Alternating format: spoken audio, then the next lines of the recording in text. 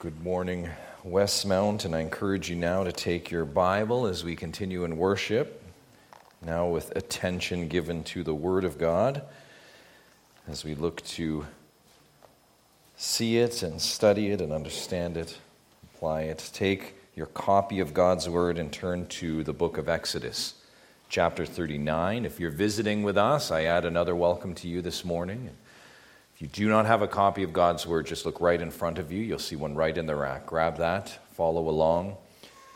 Second book, 39th chapter is where we pick up. Exodus 39. We arrived this morning, of course, at the completion of the tabernacle. Materials have been contributed. Pieces have been constructed. Priests now have their clothing. All of that to say, the Lord's creation is now complete. Yet this tabernacle creation, this earthly dwelling place for God with man, is not the Lord's first creation, is it? This is not the first tabernacle. As our time with this dwelling place of God with man, this tabernacle version, as it draws to a close, we remind ourselves of where we started back in chapter 25, when we looked at tabernacle in our Exodus study for the first time. In the very beginning, we reached back, as we open this portion, remember, we reached back to the very, very beginning, the first creation, the garden, and the Lord's creation. That original dwelling place of God with man. That account, remember we read it this morning, 6 days of creation, 1 day of rest. Remember that first place of God's presence. And here it is, where heaven and earth met. That first place where heaven and earth met. God created the heavens and the earth, and they were joined at the garden. God and man together there. There God created, God saw, and God declared. Again this morning we saw, behold, it was very good. And that was the capstone pronouncement from God after surveying his creation. That affirmation possible because the Lord himself had made it precisely. And that affirmation necessary before the Lord himself indwelled it. The Lord, as we gather from Genesis 1, not indwelling that which is not good. The Lord not indwelling something that wouldn't be according to his plan, nor would he be indwelling not of his creative power. That's not the work of the Lord. No, the inspection of the Lord's creation, again as we saw there in Genesis 1, passed the test because it was the Lord's. That's it. And so what was true of that first tabernacle is also true of this one in Exodus. And that is what we'll see today as this account comes to a climax. The Lord's creation, inspected and installed, as it was in the garden, so it is in the wilderness. Let's begin our time here by reading of the inspection, verse 32. Look at it with me. We'll start in chapter 39, pick up in verse 32. Thus, all the work of the tabernacle of the tent of meeting was finished. And the people of Israel did according to all that the Lord had commanded Moses. So they did. Then they brought the tabernacle to Moses, the tent and all its utensils, its hooks, its frames, its bars, its pillars, and its bases, the covering of tanned ram skins and goat skins, and the veil of the screen, the ark of the testimony with its poles and the mercy seat, the table with all its utensils, and the bread of the presence, the lampstand of pure gold and its lamps with lamps set and all its utensils and oil for the light, the golden altar, the anointing oil and the fragrant incense, and the screen for the entrance of the tent, the bronze altar and its grating of bronze, its poles and all its utensils, the basin and its stand, the hangings of the court, its pillars and its bases, and the screen for the gate of the court, its cords and its pegs, and all the utensils for the service of the tabernacle, for the tent of meeting, the finely worked garments for ministering in the holy place, the holy garments for Aaron the priest, and the garments of his sons for their service as priests,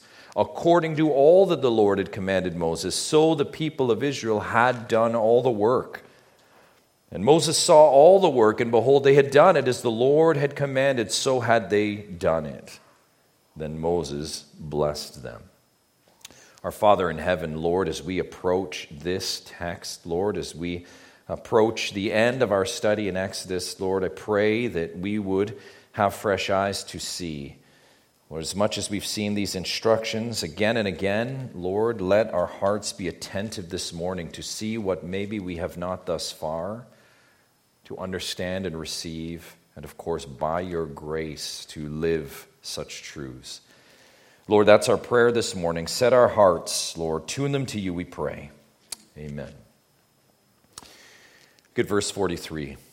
And Moses saw all the work, and behold, they had done it. As the Lord had commanded, so had they done it. Then Moses blessed them. Look there, that post-construction survey by Moses. Do you see it? It echoes that of the first creation. The tabernacle, the creation brought to Moses, he saw it and what? And blessed them. So with that, let's just jump right into this and consider the inspection. That's our first point this morning, the inspection that is recorded here from verse 32 to 43 as we just read.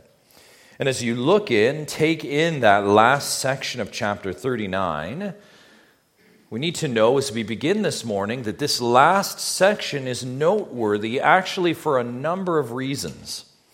Number one, this is, as you look at those verses, just taking them all in a glance, this is the most comprehensive list of the various tabernacle elements that we've seen yet. Maybe you felt that, all one sentence there outlining all the pieces of the tabernacle elements.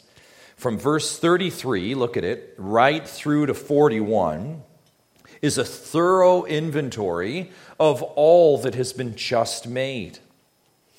We've covered, of course, other summative lists through our study, chapter 25, chapter 35, to name a couple. But this inspection list covers everything. Everything. Every piece of tabernacle, every piece of garb is right here. Such detail not only confirms completion then, but here it is, completeness. That's what we see here, completeness.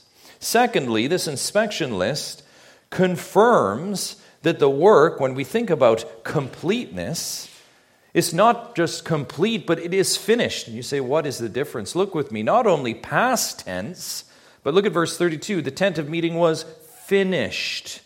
Verse 42, the people had done all the work. This is the end of the work, not just completely done, but done. No detail, no piece or element is missing. There's nothing left to be constructed or done here from the preceding verses. Beloved, it's all here now. There's nothing left to contribute. There's nothing left to construct. All the work, note this is so important, is finished. And what we need to hold on to now for next week is what happens when the work is finished.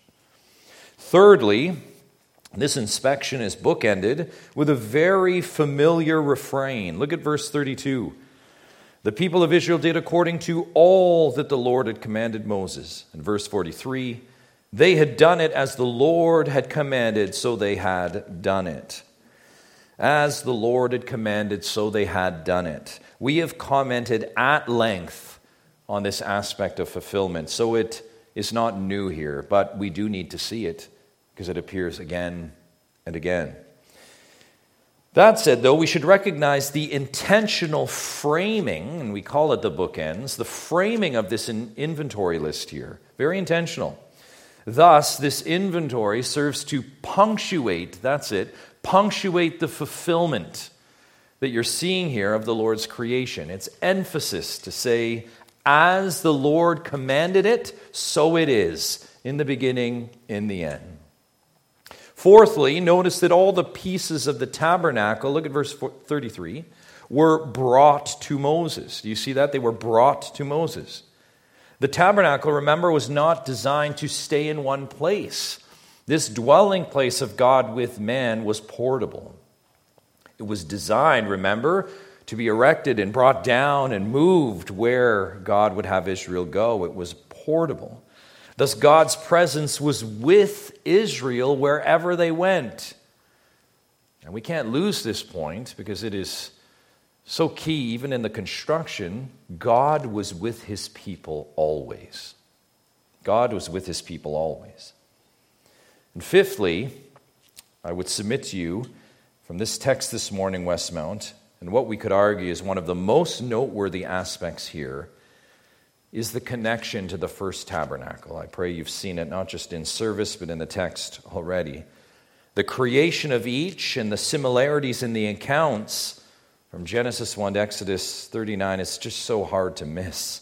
Let's look more closely then. Let's just zone in now and think more deeply about this important parallel. Look at verse 32.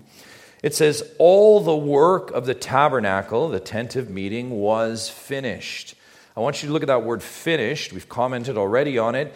Finished, or we could say completed, that word means to come to an end and to be complete. It's a very holistic word, important word in the original. That word actually not only appears here in Exodus, it's in its original form, in its root form, it appears in Genesis 2, which we read this morning, which says, thus the heavens and the earth were what? Finished. That's kala in verse 1 of chapter 2. And then again you see kala. And on the seventh day, God finished his work. Same word connecting the two. Along with that, look at verse 43 of our text. It says Moses what? Saw all the work. The work was finished. And you have one seeing the finished work. Moses saw all the work. The idea is that Moses looked, he surveyed out and over what? Completion. Creation, if you will. God through the Israelites here. Moses saw, and this word is raha, he saw the work. Again, the exact same idea.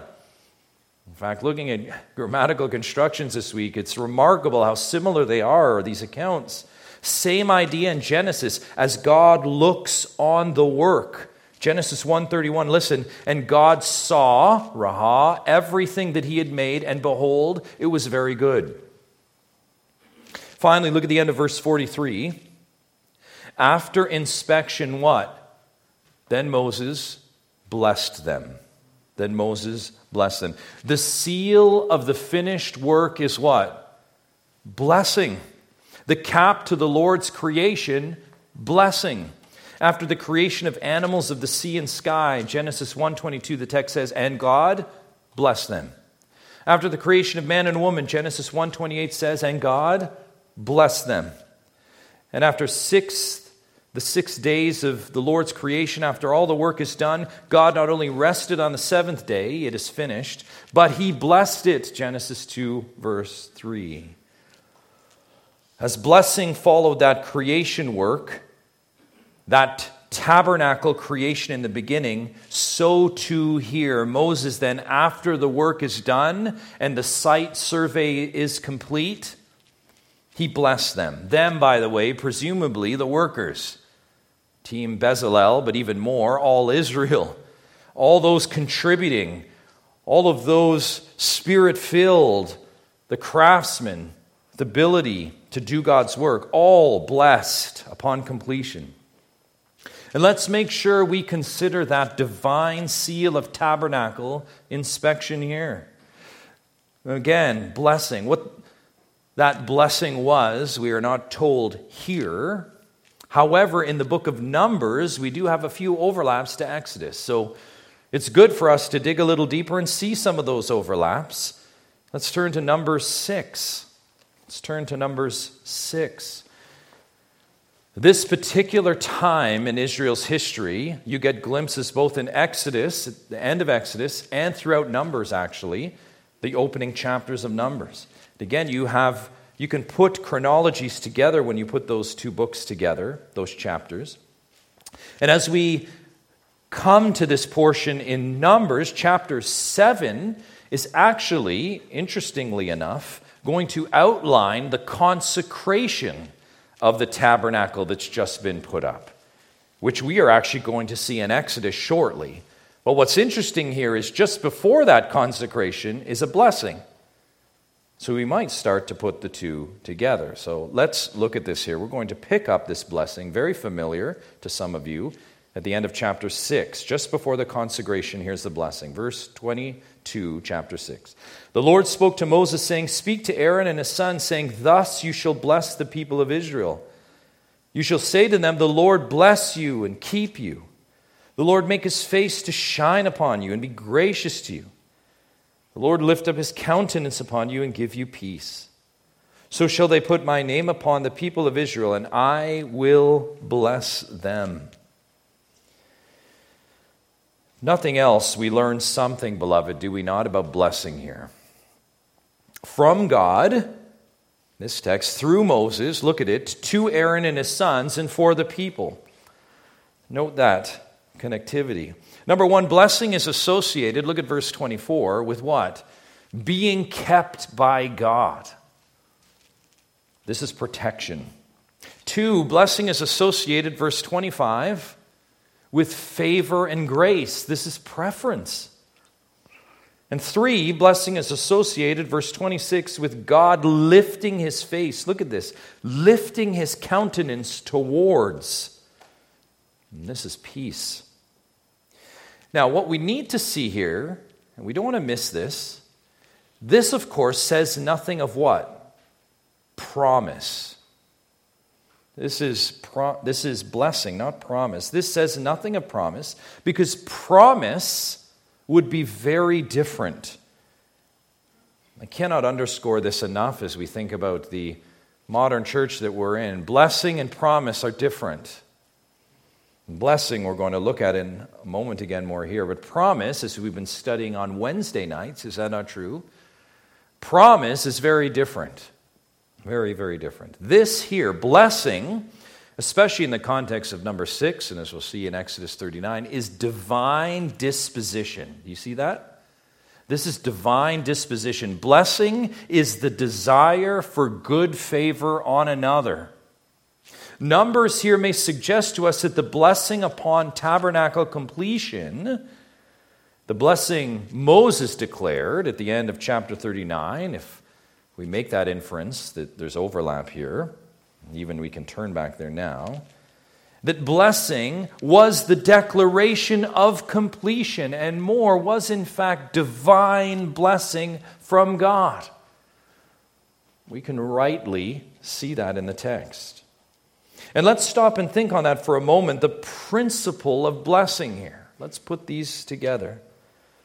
Again, blessing, something we need to redeem in our day. Israel received instructions, and they what? Obeyed them. They obeyed.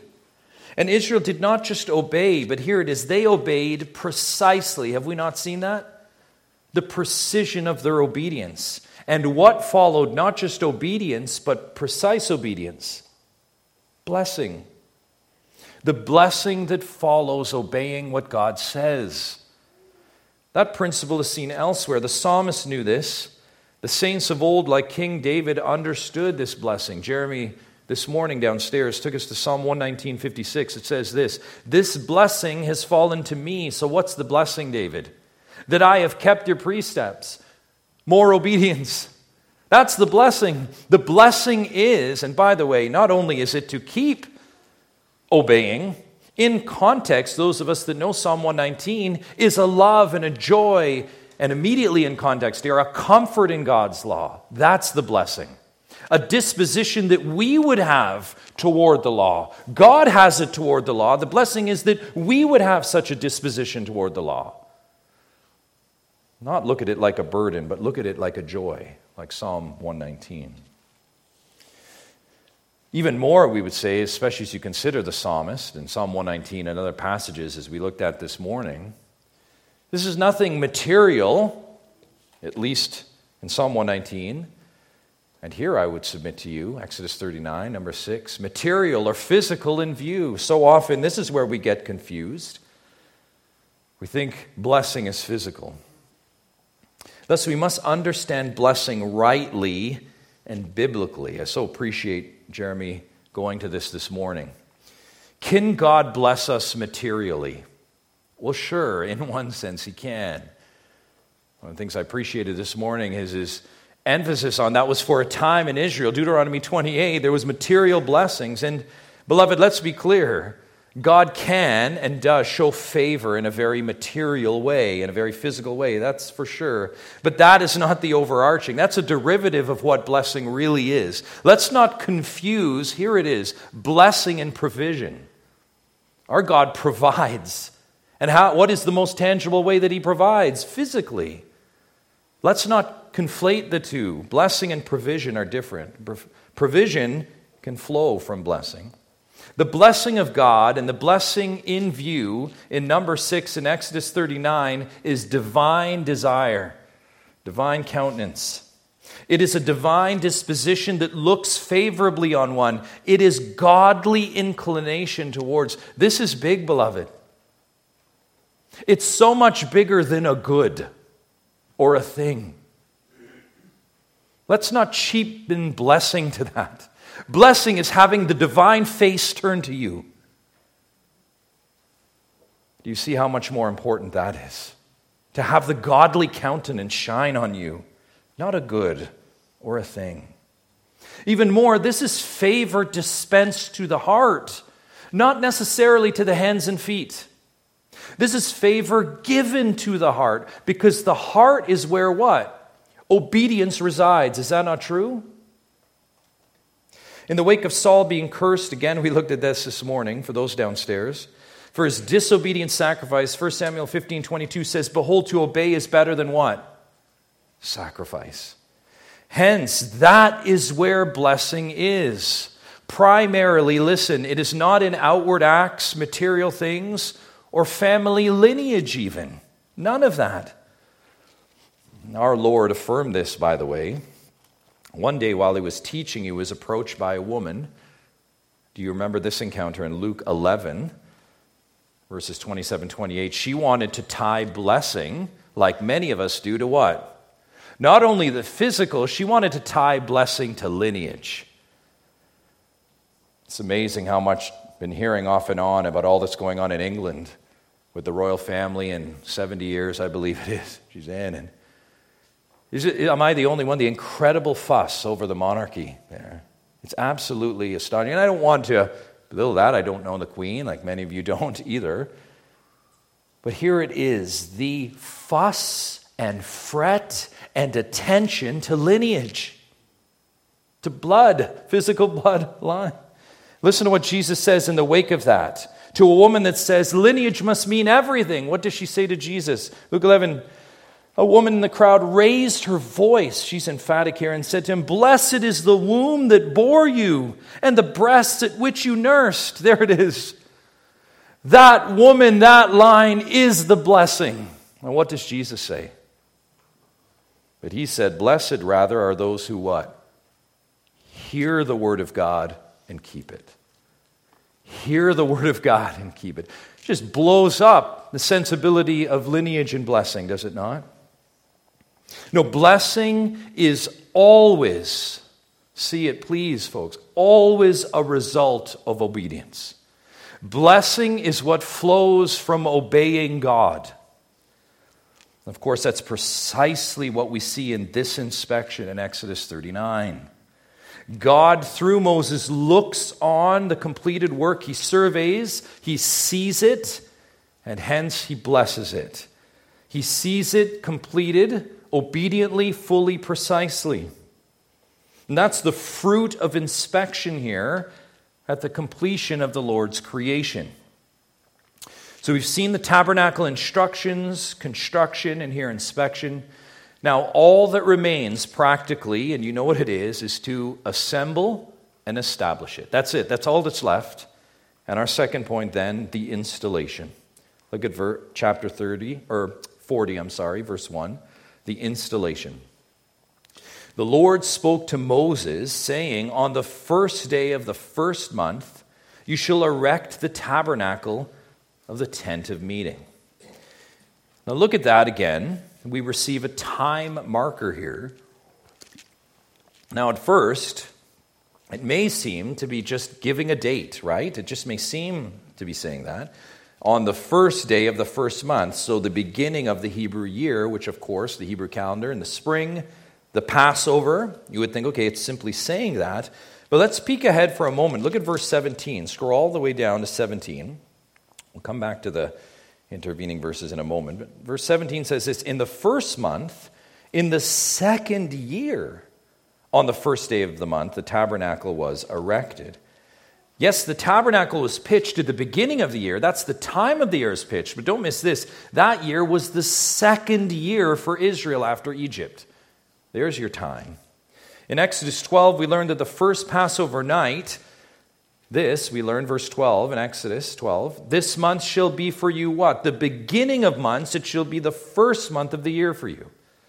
Calendar reset, calendar begin that day of Passover. That's the day of deliverance for Egypt. Thus, if this is the second year, according to chapter 40, that the tabernacle is erected, it has now been one full year for Israel since the deliverance from Egypt. Do you see that?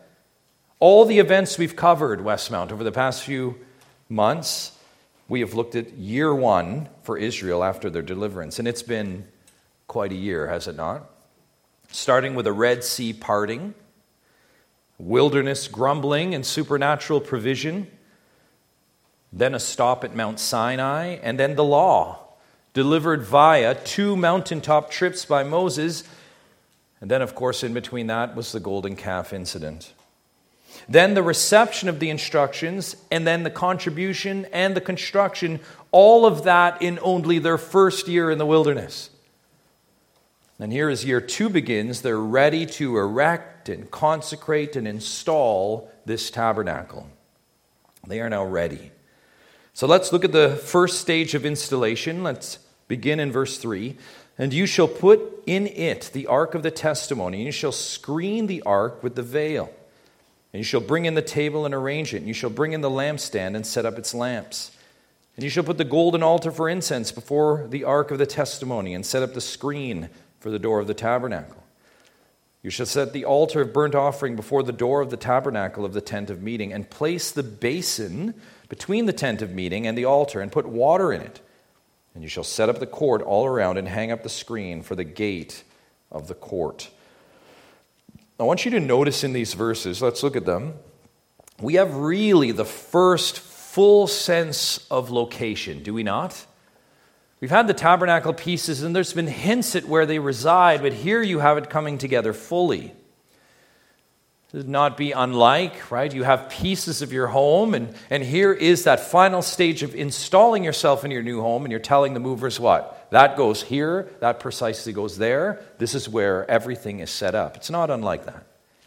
And God has not surprising, specific instructions for all the pieces are located.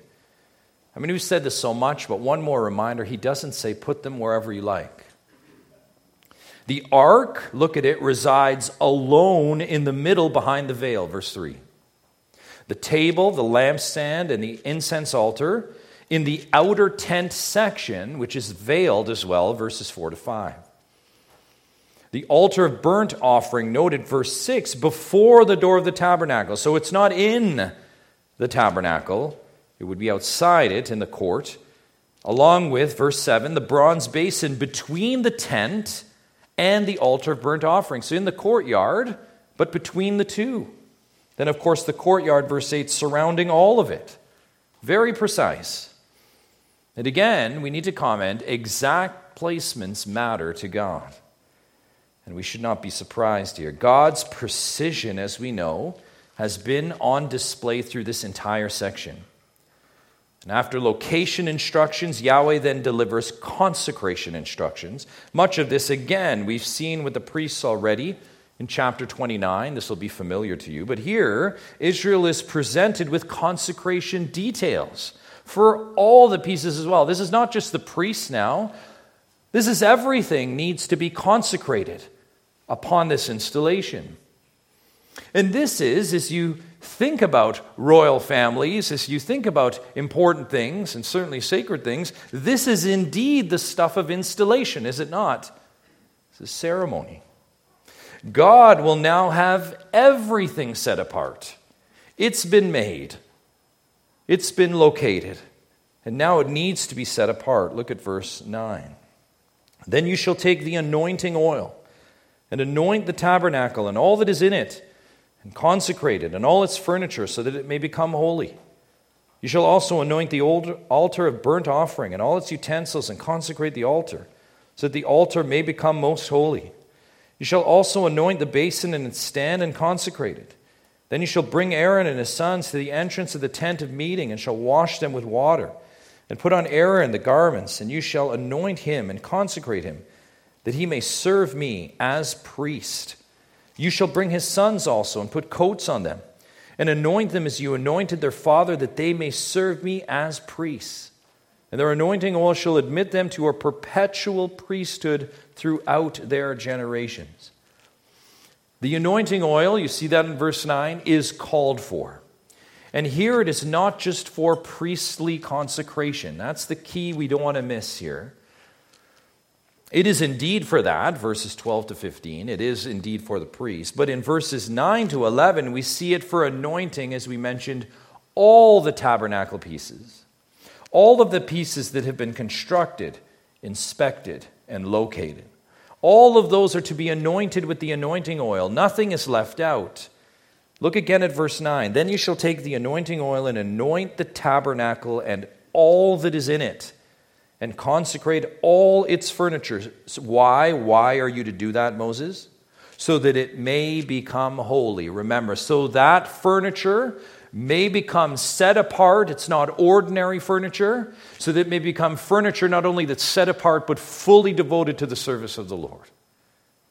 Sacred furniture indeed. We're reminded here of what we learned back in chapter 29. If you recall, that was the chapter where God delivered the instructions for priestly consecration. And then we studied, remember back then, what anointing was and why anointing was so important. And it's necessary, Westmount, to be reminded of that here as it's instructed again. By the way, these instructions appear 2 times. When you think about priestly anointing, especially before fulfillment. So this is very important to the Lord. Recall our survey of the significance of anointing in Scripture. The anointing for holy purposes is seen in other offices, not just the priesthood, remember, but also the consecration of kings. Do you remember David was consecrated? 1 Samuel 16. Remember the consecration of prophets, Elisha in 1 Kings 19. Anointing, by the way, not just an Old Testament concept. Recall what is said of you and me, saints, in the New Testament. The Apostle John in his first letter says to the church, 1 John 2:20 says what? You have been anointed, past tense, by the Holy One. An anointing, not with a substance, but anointing by way of what? A son. The Holy One, Jesus Christ, Acts 3:14, who is also the anointed one. Recall the word for anoint in the Old Testament is Meshach, the root word for Messiah. And thus Messiah means one anointed, the anointed one. That's what Messiah means. This anointing in Exodus then, this consecration of the tabernacle again, and here it is, we've said this throughout our study, this anointing in ancient Israel is what? A glimpse of that anointing. A glimpse of the substantial anointing that would come from another tabernacle. The tabernacle who is the Christ, the coming great high priest, the Messiah. Beloved, and we said this before, Christ is the consecration for God's people today. Christ is your consecration today. In Him, in Christ, we have an anointing, and only in Christ.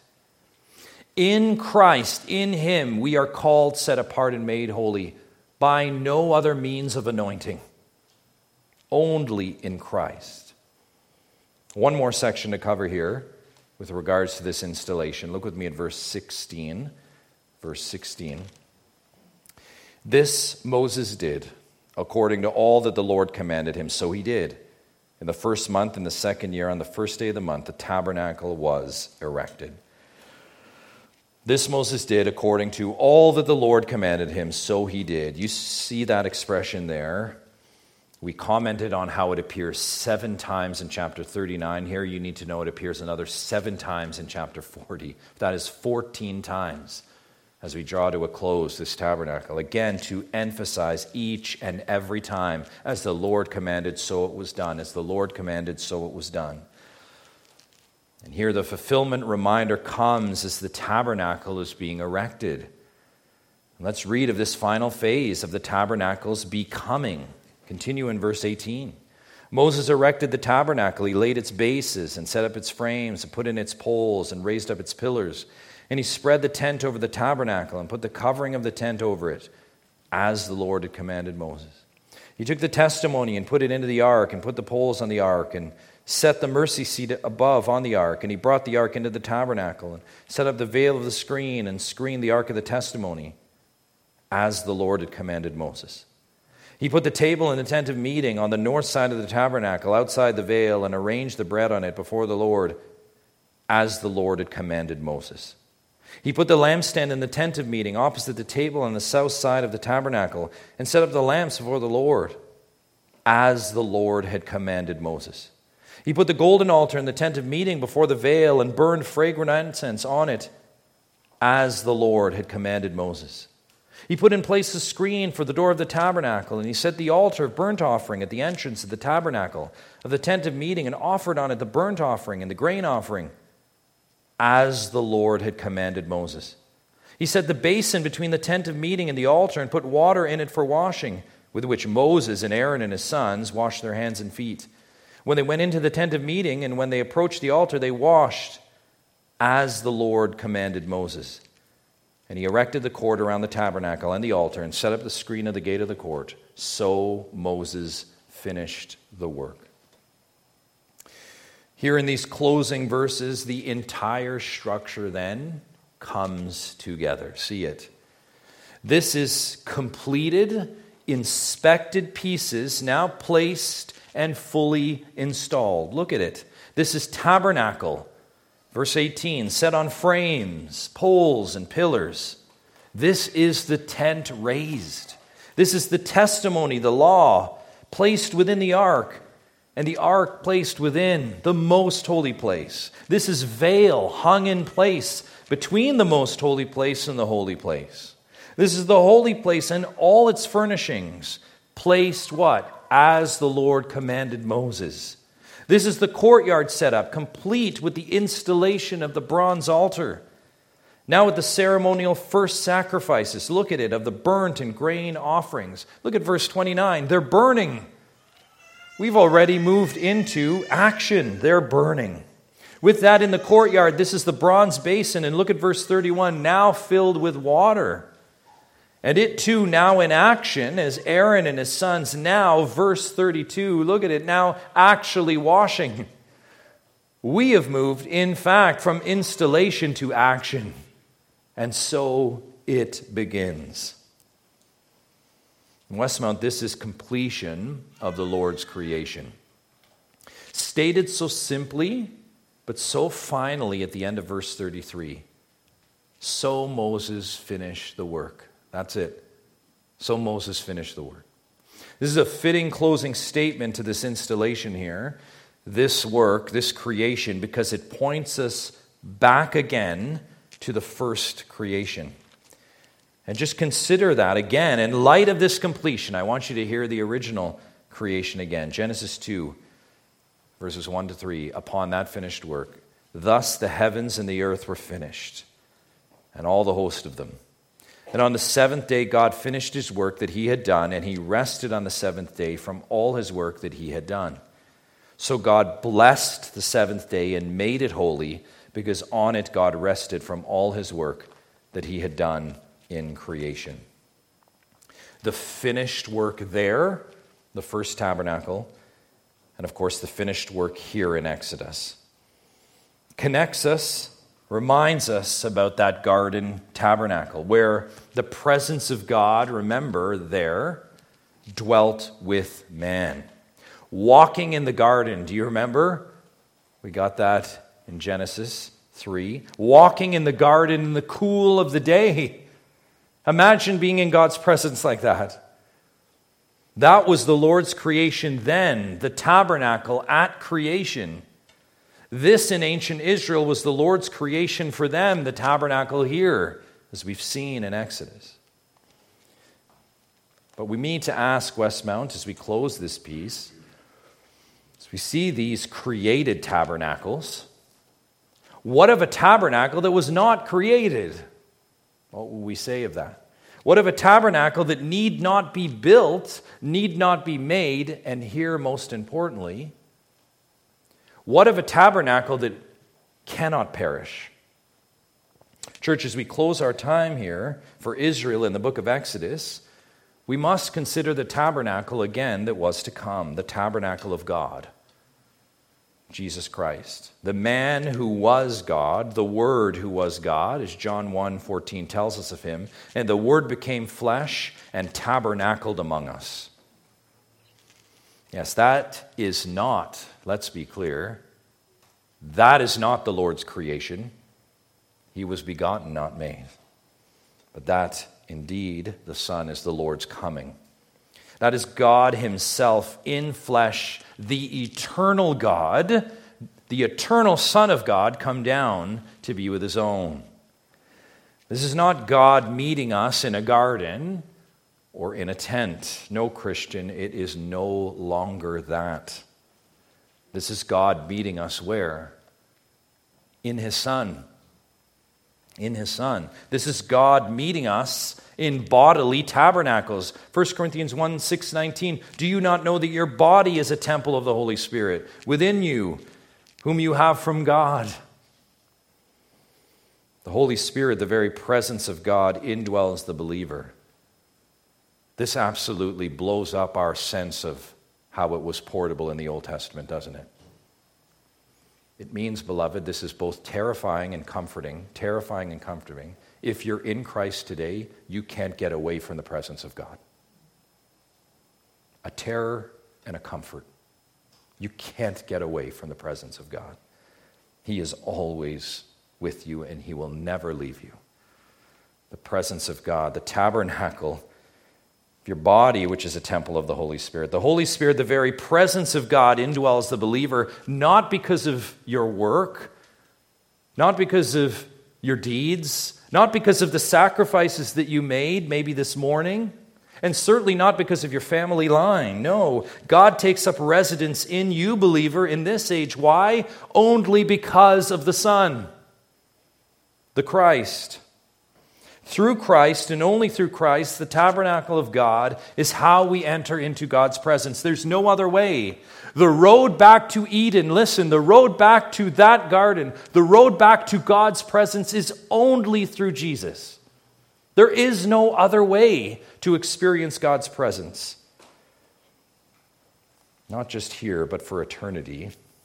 Remember, if the garden and the tent were where heaven and earth meet, and they are, or they were, and they both have perished today, out of sight and out of access, then what of a tabernacle that does not perish, but grants access today? John 17, that grants eternity right now. What of Christ, the divine presence who faces no threat of revoke or expiration? What of Christ, beloved? In him you enter into God's presence now and forever. And saints, you think about God's presence, that presence, to be in God's presence, is glory. And glory is all that remains in this book and study. That's it. Glory. Next week we will, God willing, see glory come. Let's pray. Our Lord and Father, thank you as we draw this study to a close. Thank you for the blessing that it has been to have your face shine upon it for us.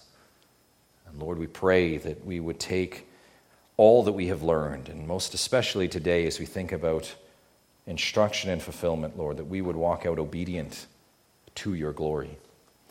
God, help us to do that, Lord, for the fame of your name, for your glory and your glory alone, we pray. Amen.